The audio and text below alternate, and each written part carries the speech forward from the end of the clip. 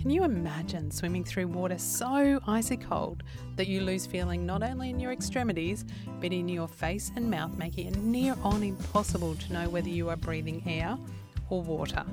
Today's guest knows this feeling, and she kept on swimming anyway. Welcome to Stand Out Life, a podcast dedicated to living boldly amongst life's challenges. I'm Ali Hill, and as a psychologist, it's my belief that everyone has a story to share, and today's story is pretty remarkable. Tara Diversey is an advanced sports dietitian. She has a fascination with human behaviour, having also studied psychology and education. Tara exclusively works with ultra-endurance adventure athletes and marathon swimmers, having supported over 60 English Channel swimmers successfully complete their crossing. Tara has always shared a love for sport, from her surf life-saving days to marathon running to marathon swimming herself. Competing in many long, cold swims, including the English Channel, Rottnest Channel, Gibraltar Strait and Palm Beach to Manly swim. She understands how mentally challenging sport can be and just how crucial optimal nutrition is to performing at your best. In this conversation, Tara shares one of her toughest challenges, which was becoming the first Australian female to swim the Ice Mile, 1 mile of swimming in water, 5 degrees or less. We also explore this challenge as well as many others that she hunts down in her life and in the business world. We explore how her drive to ask questions, to dive into curiosity, is a massive key behind the challenges she faces. Towards the end of our conversation, Tara shares a swimming metaphor that has stuck with me ever since we had this conversation. I know it will change how you look at uncertainty. This conversation will leave you asking even more questions, so please step into a new world of possibility with Tara Diversey. Tara, it is a delight to be sitting down with you today. Thank you. It's great to see you. Virtual Zooms. Yeah, it's great being in two different parts of the world, but in similar situations for once. It's great. Yeah. It's nice to be able to have the time, actually. Things that are going on to connect and dive into this conversation. I want to start with last year you undertook a pretty extraordinary feat. Some might even call it a bit crazy, where you swam a mile in ice water, which is known as the Ice Mile. My question to you is, how does a girl who grew up in the hot tropics of North Queensland become the first Australian female swimmer to do an Ice Mile? It was a bit of a bizarre happening, actually. So in 2012, I did the English Channel, and one of my friends that I swam the English Channel with, Wyatt Song, who was the first Australian male to swim an Ice Mile, he and I really got on well. And one of the things that I do when I look at doing a challenge is I break it down and I have this systematic approach. And he really liked that, and he liked that I seemed to do something relatively easy where other people, laboured and had that emotional labour over it. So in 2014, he decided to swim an Ice Mile, and he said, I really think you should do this. And between 2014 and 2019, in my mind was, Wyatt is absolutely crazy and you will never ever swim an Ice Mile. And then 2019, around December, he posted this video of him swimming in Antarctica. And I was like, 100%, that and I've got goosebumps now. And at the time I watched it on Facebook and I was like, 100%, that is me. I'm going to swim in Antarctica. What do you think flipped the switch for you? Well, I think the beauty of it switched. But at the time I was also reading a book about, and one of the things that I tend to have done in my life is I read a lot, but I don't just read, I apply the knowledge. And one of the books that I was reading was The Body Keeps Score. And it's around, looking at trauma and looking at things that happened in your life, testing yourself with things that are hard that you cannot believe that you can do, and then going for it. So come around April, so around this time last year, I went to a couple of cold water swimming camps and I was helping the English Channel aspirants with their nutrition, and I couldn't get in the water. It was 14 degrees and I was like, you know what, you used to be tough. You need to have a think about this a little bit. And Wyatt said to me, listen, we've got this guy coming over from Ireland. He's trying to do the ice 7. So 7 ice swims in each, like a swim in each continent. And it'd be a great time for you to have a go. And I was on the board of Dietitians Australia. We had a board meeting the same, the day before this swim was going to happen. And I believe in synchronicity. And I was like, yeah, I'm going to give it a go. I had about 6 weeks to train, broke it down. And yeah, it's to the day, it's been the hardest thing I've done, but it also is the single thing that has changed my mindset the most. So you had 6 weeks and you live in Cairns. I wouldn't recommend that. If anyone's like, 6 weeks, I'm going to put that on. I mean, you obviously had a huge amount of other training and experience in pretty hard stuff under your belt, but you live in Cairns. How do you prepare for that in Cairns? Yeah, so I break down, and I broke it down. I needed to swim fast. The longer you're in ice water, the more likelihood it is that you'll die. So, I needed to swim faster. And so I broke it down to how can I get to do a K and at this stage when I went down, I was only thinking that I would do the K first, because you have to do a kilometre to qualify, and then you can do the mile. So I was like, how fast can I get to do a K? So I went to some of the adult swimming squads and I couldn't really get quicker. So then I found a local squad with Kirk at Saint Swimming Club, which is funny because it was a club I swam with when I was a little girl. And I was like, listen, I want to do an ice swim, and your job is to get me fast over a mile. And so I had to swim fast, and then I had to get used to cold water. And so I bought a couple of freezers, so chest freezers. I had one that was around 300 litres that I used to set at about 0 degrees, and one that was at that was a bigger one that I could lay down in that I would set at 2 degrees. But I worked my way down to that. And, if you think about that in comparison, if we're doing an ice bath for an athlete, you're looking at about 12 degrees. So it's pretty cold. Yeah, that's like literally putting yourself in the freezer. That's crazy. What was so you're down there, you've done the training, you're about to dive in. What was going through your mind at that time?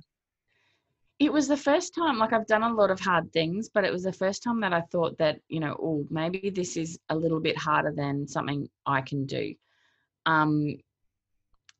And what I had to do is trust. And one of the things through the process of, one of the things that I've been very good at is really looking after myself and really thinking that I can help myself do everything. And one of the things with some of these adventure sports is that you have to learn to trust that someone else can look after your needs as well.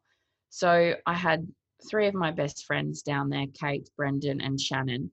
And these people I trusted with my life. And I knew if anything went wrong that they would help me. But the reality of it came the night before we swam, and we sat down with Wyatt. There was 2 of us swimming, Ben, a young fellow from Canberra, and myself. And we went through all of the things that, could happen. And, it's one of the things when you start hearing about it, my friends, Brendan is like, you're a cockroach, you'll be fine. Nothing will kill you. And we're really talkative. So the 4 of us really talkative. And then on the way home from the briefing, it was complete silence because of the reality hit. It was like, whoa. And we were talking to people and they were saying, Jer, who had swum 6 ice miles, was like, I've never really seen anyone train for it in a month. And I've definitely never seen anyone do in a month, then turn around and do a kilometre and then an ice mile the next day. So we were questioning, maybe we're a bit more Bravo than brains here. And it was scary. I was really, really scared. And I had a lot of phone calls from people, well-meaning people, but well-meaning people telling me that I was going to die. Probably wasn't that helpful the day before you're going to go into ice water. What do you do with that, right? We had to turn your phone off. You had to turn your phone off and focus. What was the physical experience like? So you're in the water, you're going through the swim. What was that like? It's not an experience that you would wish upon someone that you didn't like. When you're out, it's invigorating. But when you go in, there's certain stages in your body and there's certain stages that happen. So if the ice kilometer, the water was 2.6, we were expecting the water to be about 5, like, because an ice swim is anything under 5. And that made me really, really nervous. But when we first got in, like, it really takes your breath away. And there's a couple of videos of me doing it online, and I just had to go back in, regroup, and remember being in the freezer. So I did, and I rolled on my back, and I thought, okay, this is okay. I've got this. I've been in water that's less than 2 degrees before. I can close my eyes. But you're not ready for certain things. You're not ready for... So the first few laps were okay. The whole time I was like, this is crazy. What are you doing? You need to stop. Brendan was paddling next to me, and he was like, you've got this. That kept me going. But at around, 500 meters, my face goes numb, and that's a really weird feeling. Then your lips go numb, and it's like, whoa. But I'd heard about this from Wyatt. So I was like, okay, that's okay. But at about 800 meters, my whole mouth and face went numb. And the difficulty there is understanding, and I could still feel my lungs, which is different to the mile the next day, but I could still feel myself breathing. But then you'd open your mouth and you can't work out whether your mouth is open or closed. So you're trying to breathe, but not get that happening at that time. But you basically feel like your whole body is burnt. Your feet go numb first, and then obviously your hands, then your face, and then it kind of just works up your body. So in the kilometer, that really happened at about 800 meters. And I got through to the kilometer, and I was so proud of myself because I thought, this is cool. This is the first Australian woman to do an ice kilometer. I'm happy with that. I'm content. I'm never, ever doing that again. There's no bloody way in hell I'm doing the mile. And I got out, and it takes about half an hour to get warm. So you get warm, and still it really does a number on your body. Like, it really, really, it's like I've run marathons and I've swum the English Channel, but after that ice kilometer, I felt exhausted. And so then what changed to go from the kilometre, I don't need to do the mile tomorrow, like, I'm good, I had the experience, I've ticked it off, I could do this in Antarctica, I can get that photo one day? Yeah. So, well, the thing is, you can't go to Antarctica. Part of the thing about going to Antarctica is you need to have swum a mile in under 5 before you can go to the 0. So I hadn't got that hurdle, but Ben was fast. He was super fast, and I'm relatively quick. He's super fast, and he was like, he's only 21, and he was like, I think we can do the mile. Like, they're telling us that we can't, but I think we can do the mile. I really think we can, and you're not going to let me do it by myself. And I was like, yeah, I'm going to let you do it by yourself. And then we started to talk about it. We spoke to Ram, who is the president of the International Ice Swimming Association in South Africa.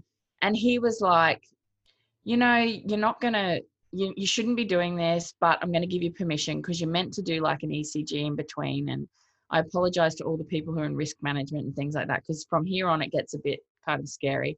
So Ram was like, I don't really think that you'll be able to do it, but there's nothing going to hurt you from trying. And I don't think you should do it, but I'm going to sign it off and allow you to do it. So he signed it off, allowed us to put that qualifier in. We had to put our qualifier in online and then do the mile. But kind of the thing that changed in my mind was that it didn't matter if I didn't make the mile.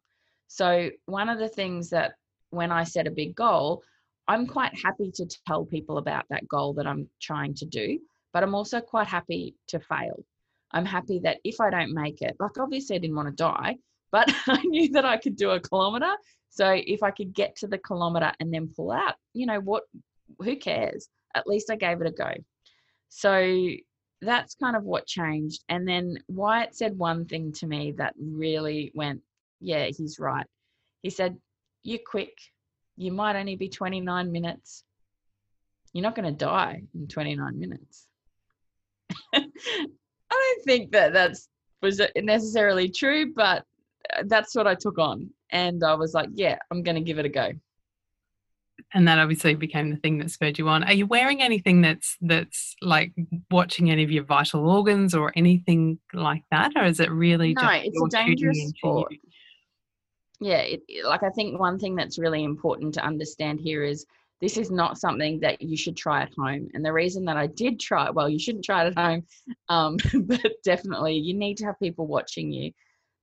We had Wyatt, who was very, very experienced, and he, we've got all of these protocols. So it's not just we're doing a cowboy swim. We were doing some crazy stuff. We were looking at where we could go for it, where we could actually do this, because there's not a lot of super cold water. We're at Thredbo. But Wyatt was really clear around all of the safety mechanisms that we had in place. Having someone like Ger, who had come over from Ireland, who'd done so many ice swims, who understood what was normal and not normal, was really, really good for me. Like, it just gave me that allowance. When he did his ice mile, because he did it the same day we did our ice kilometre, he stopped after three laps, and he's like, "Oh, this is hard," in his Irish accent. And I was like, "What do you mean? You're a hero. You are not supposed to find this hard." And but that really, so they really worked it out. On the morning of our ice mile, we arrived at the Thredbo Lake where we did our ice kilometre, and it was completely frozen over.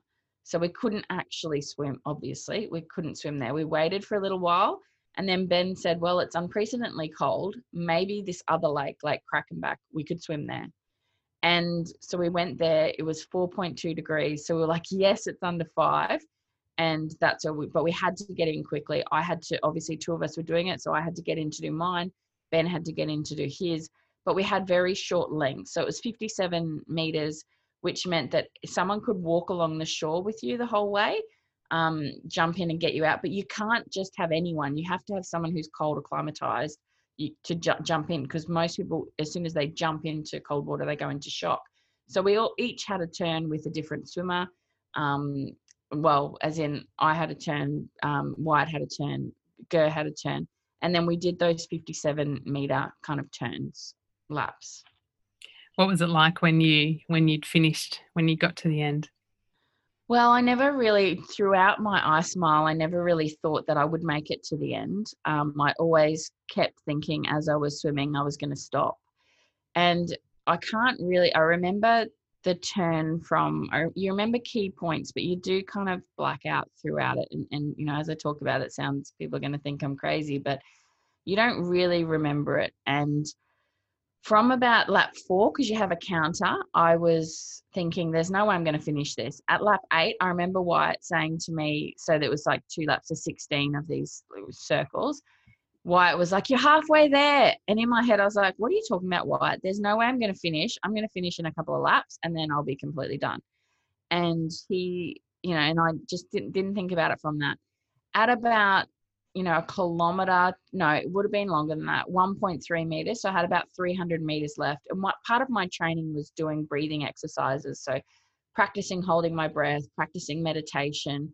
And one thing that I knew that I could hold my breath for 4 minutes. So I knew that I had 5 minutes. So I knew that I had about, 200 to 300 meters left.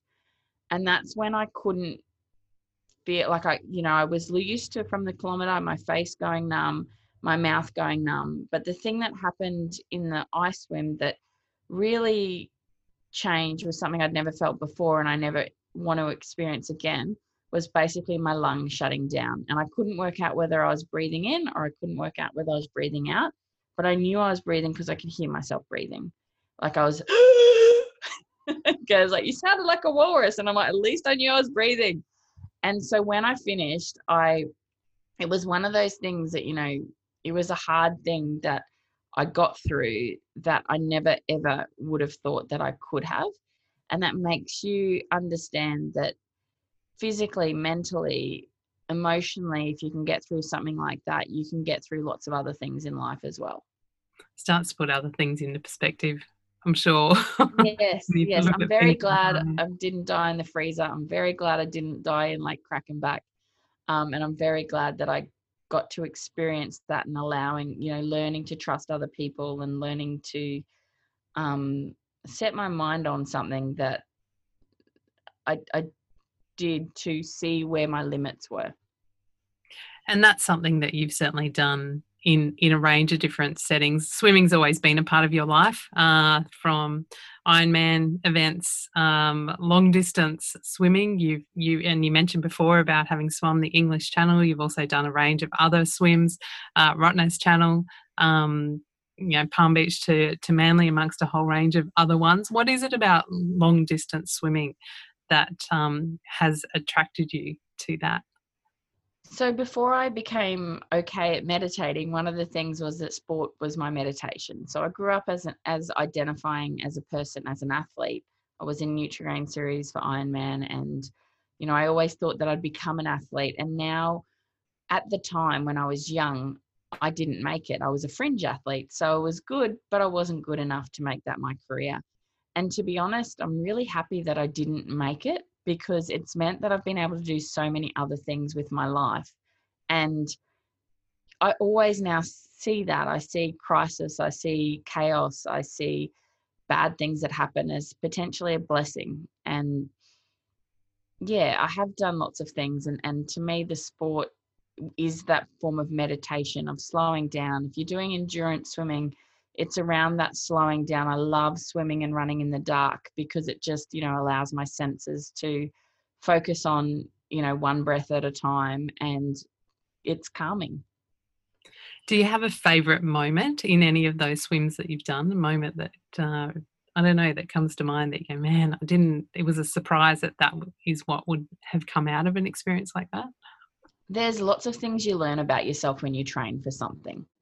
And I think that's really important. When you feel stuck and you feel like you need to stretch your comfort zone, and you feel like you need to do something different, you learn things about yourself. You learn about how tough you are. You learn to question certain things rather than take them for granted. And you learn to apply advice from people. Like, I always get advice from the best people I can, but then I critically evaluate that advice and I ask questions and decide, so it allows you to know yourself a lot better. How important is it for you to have the next challenge on your horizon? Are you one of those people that needs to have that next thing, or is it more just that there's opportunities that come up? No, when people look at things that I've done, often people misinterpret and say that I'm really driven, or say that I'm a type A personality, or all of these things. And it's actually not true. I become bored, and I allow myself to look, not so much even bored, but I allow myself the freedom to explore interests that may not be related.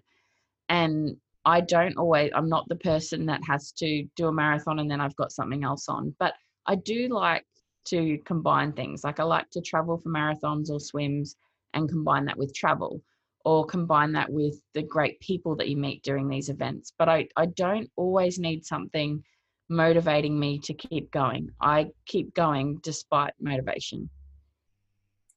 You currently are still obviously pretty involved in that long distance swimming community, if I can call it that, supporting other swimmers and other people in that area. Can you tell me a little bit about what that community is like?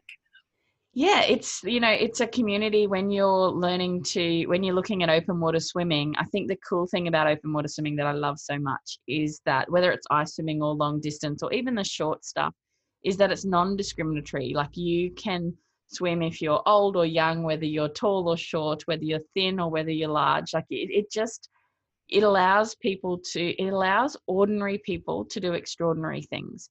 And, we've got swimmers. My friend Trent Grimsey is a world record holder at 6 hours 55. And then I've had clients for English Channel. And then I've got clients who've swum 18 hours and they're still both recognized as equal champions.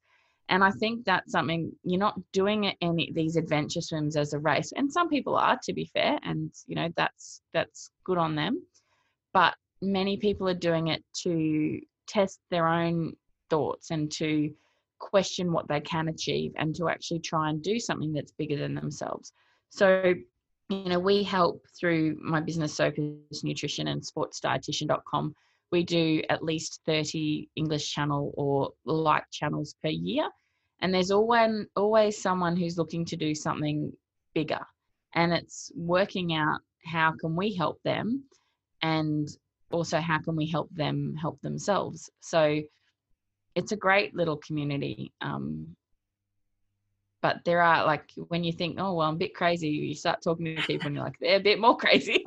It's always about the people you hang around, isn't it? It's all relative. Yeah, that's right. As a dietitian, you've worked in a whole range of different areas, even in that field. What is the thing that's most misunderstood by your field of work, by being a dietitian, do you think, in the community? We tend to look at this world with a sense of, not we as in dietitians, but many people tend to look at this world with a sense of realism. And what that means is that there's a black and white answer. And we tend to follow, or society tends to follow, gurus that have the answer that most closely aligns with their bias. So I think that is something that happens. But I think what is, a truth for me is that we really should be looking at this world with a sense of relativism. So what is the answer for me, for this community, or for this person right now? And when you start to look at science, and this is the misunderstanding, I think, not just from a consumer point of view, but understanding of what can we actually believe. And people think that they don't have a bias, and in itself that's bias. And I think actually looking at things and questioning things and working out what is right for me right now, and why am I thinking that this is right when it actually could be wrong.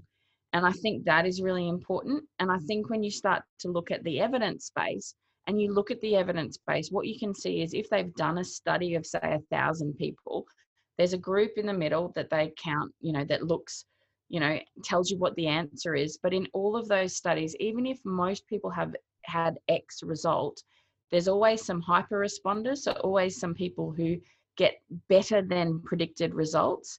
And these people become the advocates, and these people start telling people this is the only way that you can be healthy, or the only way that you can cure your disease, or the only way that you can, live your best life.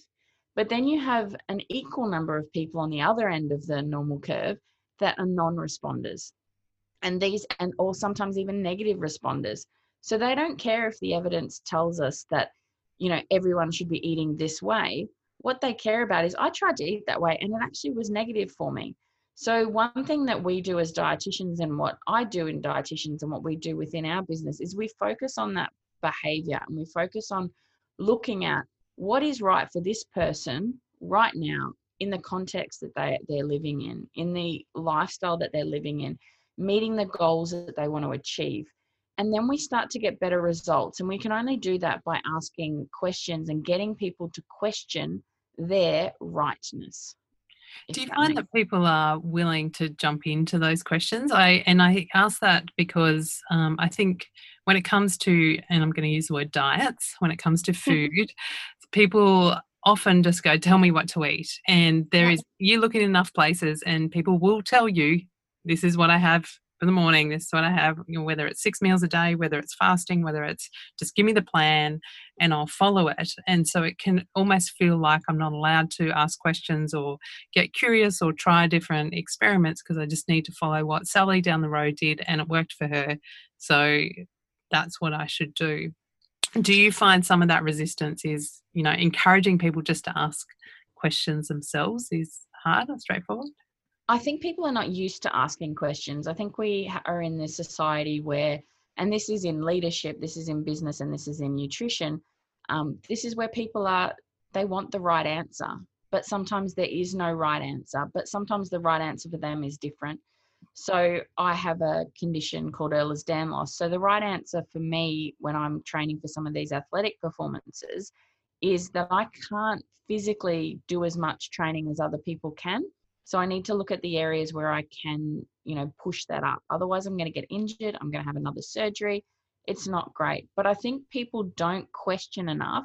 And the trouble with our information sources is that we're able to curate those incredibly associated with our biases these days. And so it means that people don't ask questions. And sometimes the other thing is not that people don't ask questions because they have the questions in their head, but people become a little bit offended if you ask a question. rather than just seeing it as it is, as a question, not as a attack, I think is really important. So rather than take it as a personal, you're having a crack at me. Yeah. And as soon as, because sometimes, you know, I ask questions is my thing. I always get in trouble, and I always, you know, you can find holes in what people are saying, and that's not my intention. It's literally to understand a concept or understand something a little bit better, and to understand whether is this coming from an aspirational point of view or an experiential point of view. So is this something that they're like, well, I did really well, but I just flipped it because I didn't do everything that you're supposed to do. But then when they preach about it, they say all the things that, you know, well, I did this and I did this and I did this, and it's unsustainable for most human beings to do that, where in fact they didn't actually do that. So I ask questions about, you know, well, how did you do that? Why did you do that? And I think you do get to the stage where people, they don't like you asking questions, but that's just because they're not used to it. And I think even by using some techniques like priming, so saying, I'm going to ask you a question, and it's not having a go at you, it's just to understand a bit more, or it's not because I think you're wrong, I just want to understand a bit more deeply how that applies to you and how it could potentially apply to me. That can be helpful when asking questions as well. But learning how to ask and learning how to receive questions, I think, is a skill that we're not practicing enough. You mentioned before, you know, your condition, that you need to look at things differently. Where has asking questions about even the way that you train, the way that you eat, the way that you do things, where has that been helpful for you on a personal level? Yeah, I think the biggest thing is around understanding how much potentially, and anyone with a, you know, this, it is like, I do classify it as, you know, I do identify as having a disability. And with any disabilities, people have to work out, well, what is their availability? So one of the things for me is availability of time. Particularly when I was younger, I had to sleep a lot more than my peers. I would be like, I can't remember a day where I haven't really been in pain. And I think part of that, you know, by being in pain a lot, that kind of gives you the new normal. And that helps you with some of these more weird kind of sports, I suppose, because when other people get pain, you're used to that pain. But it allows me to ask those questions and then work out my life around that. So when I started my first business when I was 22, and I would, you know, have lots of breaks, and I would, you know, have a nap in the middle of the day, all of those types of things that I couldn't do if I lived a so-called normal life. But I ask questions, and often those questions are not always to the information provider, but they're questions to myself about why am I really drawn to that? Is that related to some type of ego? Is that related to, you know, what I want other people to see? Or actually, is this the best thing for me? And that kind of just allows me to balance my life and go, well, and the other thing is, what am I going to sacrifice? And is the sacrifice worth that? So I ask those questions all the time for myself, and encourage people to do that as well. The power of those kind of questions. Where does some of that curiosity for you personally come from, do you think? I think I've always been curious. It probably doesn't help that I've got, you know, I was collecting degrees like postage stamps through my 20s. But I think part of it comes from the fact that when I was in a face-to-face clinic with dietitians, I would, you know, you go through this stage, and, you know, I've done my psychology qualifications as well. And sometimes the things that I'd learned were not actually achieving outcomes in my clients. So then I'd question, why is this not working? And I used to have lots of clients. So I used to see, you know, 150 people a week, and I was super busy, too busy. If anyone's thinking about doing that, I wouldn't recommend that either. But you see a number of people a week, and then you start going, well, what are the patterns here? And where are the patterns related? And then when you start looking at scientific literature, when you actually look at the data, and you understand that even though this works for 99% of people, if there's 1% it doesn't work for, if you're actually consulting that 1%, they don't care that it works for the 99%. They want something associated, they want advice associated and aligned with them at that 1%. So you start to see holes, like when you get more experience. And the same thing with leadership, and the same thing with business. Every time you have a rule and you believe a rule, you find an exception to the rule. And for me, it's working out, is this person aligned with the rule, or are they an exception to the rule? And if they're an exception to the rule, I need to change the rule a little bit to help them achieve what they want to achieve. I think that, kind of hits a nail on the head, as you say, in a whole range of different areas. Whilst we might know the norm, whilst we might know the majority, to actually come into a context or a circumstance and come at it with fresh eyes and say, well, what's going on here is really, really key. You mentioned before about getting degrees like postage stamps, and your list of education. You got a couple of master's degrees, a few grad dips, as you say, psychology education. You've also done your company directors course, which I understand. I was going to ask you whether you get bored easily, but you've already answered that question. What is it that draws you to education? I just love learning. And I think, I grew up and I didn't love learning that much because in my life I was going to become an athlete. So I hadn't read like a full book. Even when I was at school, I used to read like the first chapter, and then I'd read a few things in the middle, try and find the patterns, and then the last few pages, and then write my book report and things like that. My first degree, I didn't read that much. And because again, I was going to be an athlete, I didn't need to read. And then I had a mentor when I was 24 that said to me, and I'd had my business for a couple of years, and I said, I'd really like to write a book. And he said, the only way you can write a book is actually if you read books. And I was like, okay. And he said, and it's amazing when you look at someone's book, usually it's, 10, 15, 20 years of their knowledge synthesized that you can read in a week. And he said, I challenge you to read a book a week. And so I took on that challenge. And not only did I take on that challenge, that allowed me to think a little bit differently. And because I would, try and channel the energy and channel the person that I was reading as if they were in the room mentoring me live. And then I would apply that knowledge. And even when I did my MBA, a lot of people were saying, if you've got a small business, doing an MBA is a waste of time. It's only important if you're managing a big team. But to me, I went in there and I did the finance subject, and then I applied all of that knowledge to finance. I did the HR subject and I applied all that knowledge to the HR, did the marketing, applied that. So it's not just about the consumption of learning, and it's about increasing your capacity to learn. So I taught myself how to whole brain read or photo read, and that meant that I can read relatively quickly. And I just find how other people see the world as fascinating. And the more data and more information I can have, it allows me to decide, well, how do I want to live my life? How do I want to be as a leader? How do I want to be as a mum? And how can I learn from other people? Because there's absolutely no way that I can have the capacity to know everything.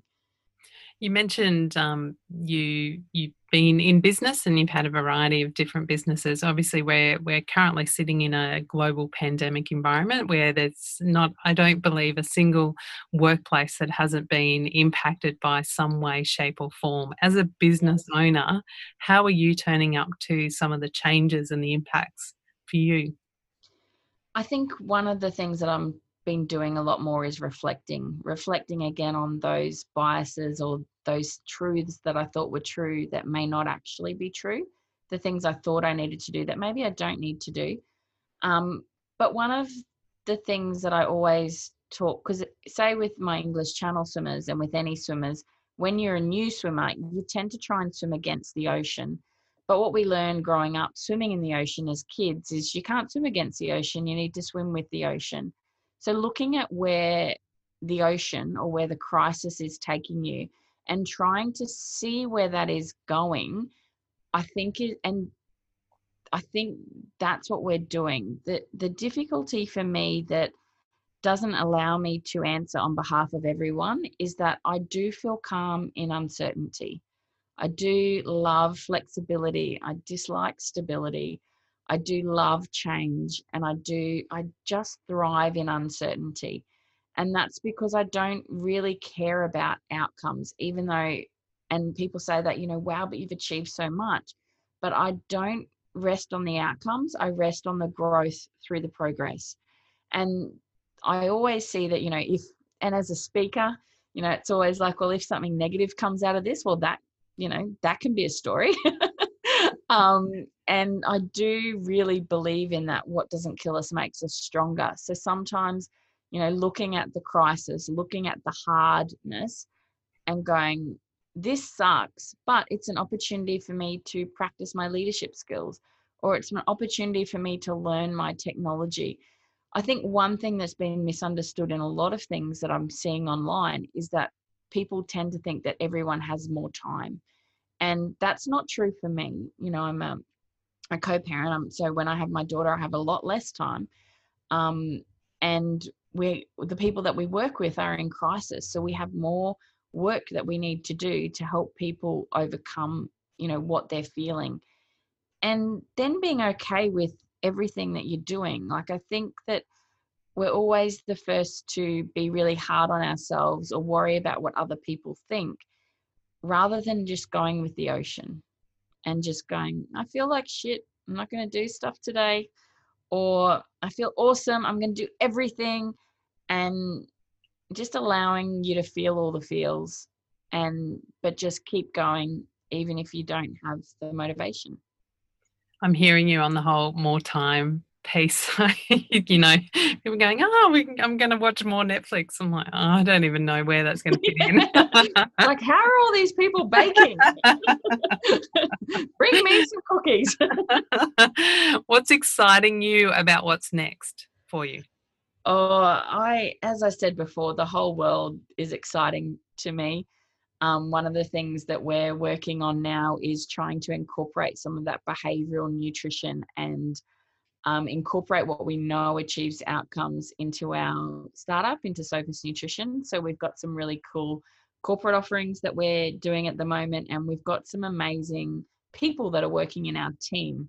I think it's just a blessing if you're a leader and you have amazing people that come to work every day loving what they do, but also pushing themselves to be better. And I think that's something that makes my heart sing every day, seeing people really working hard for the business, but also hard for themselves to become better people, better versions of themselves.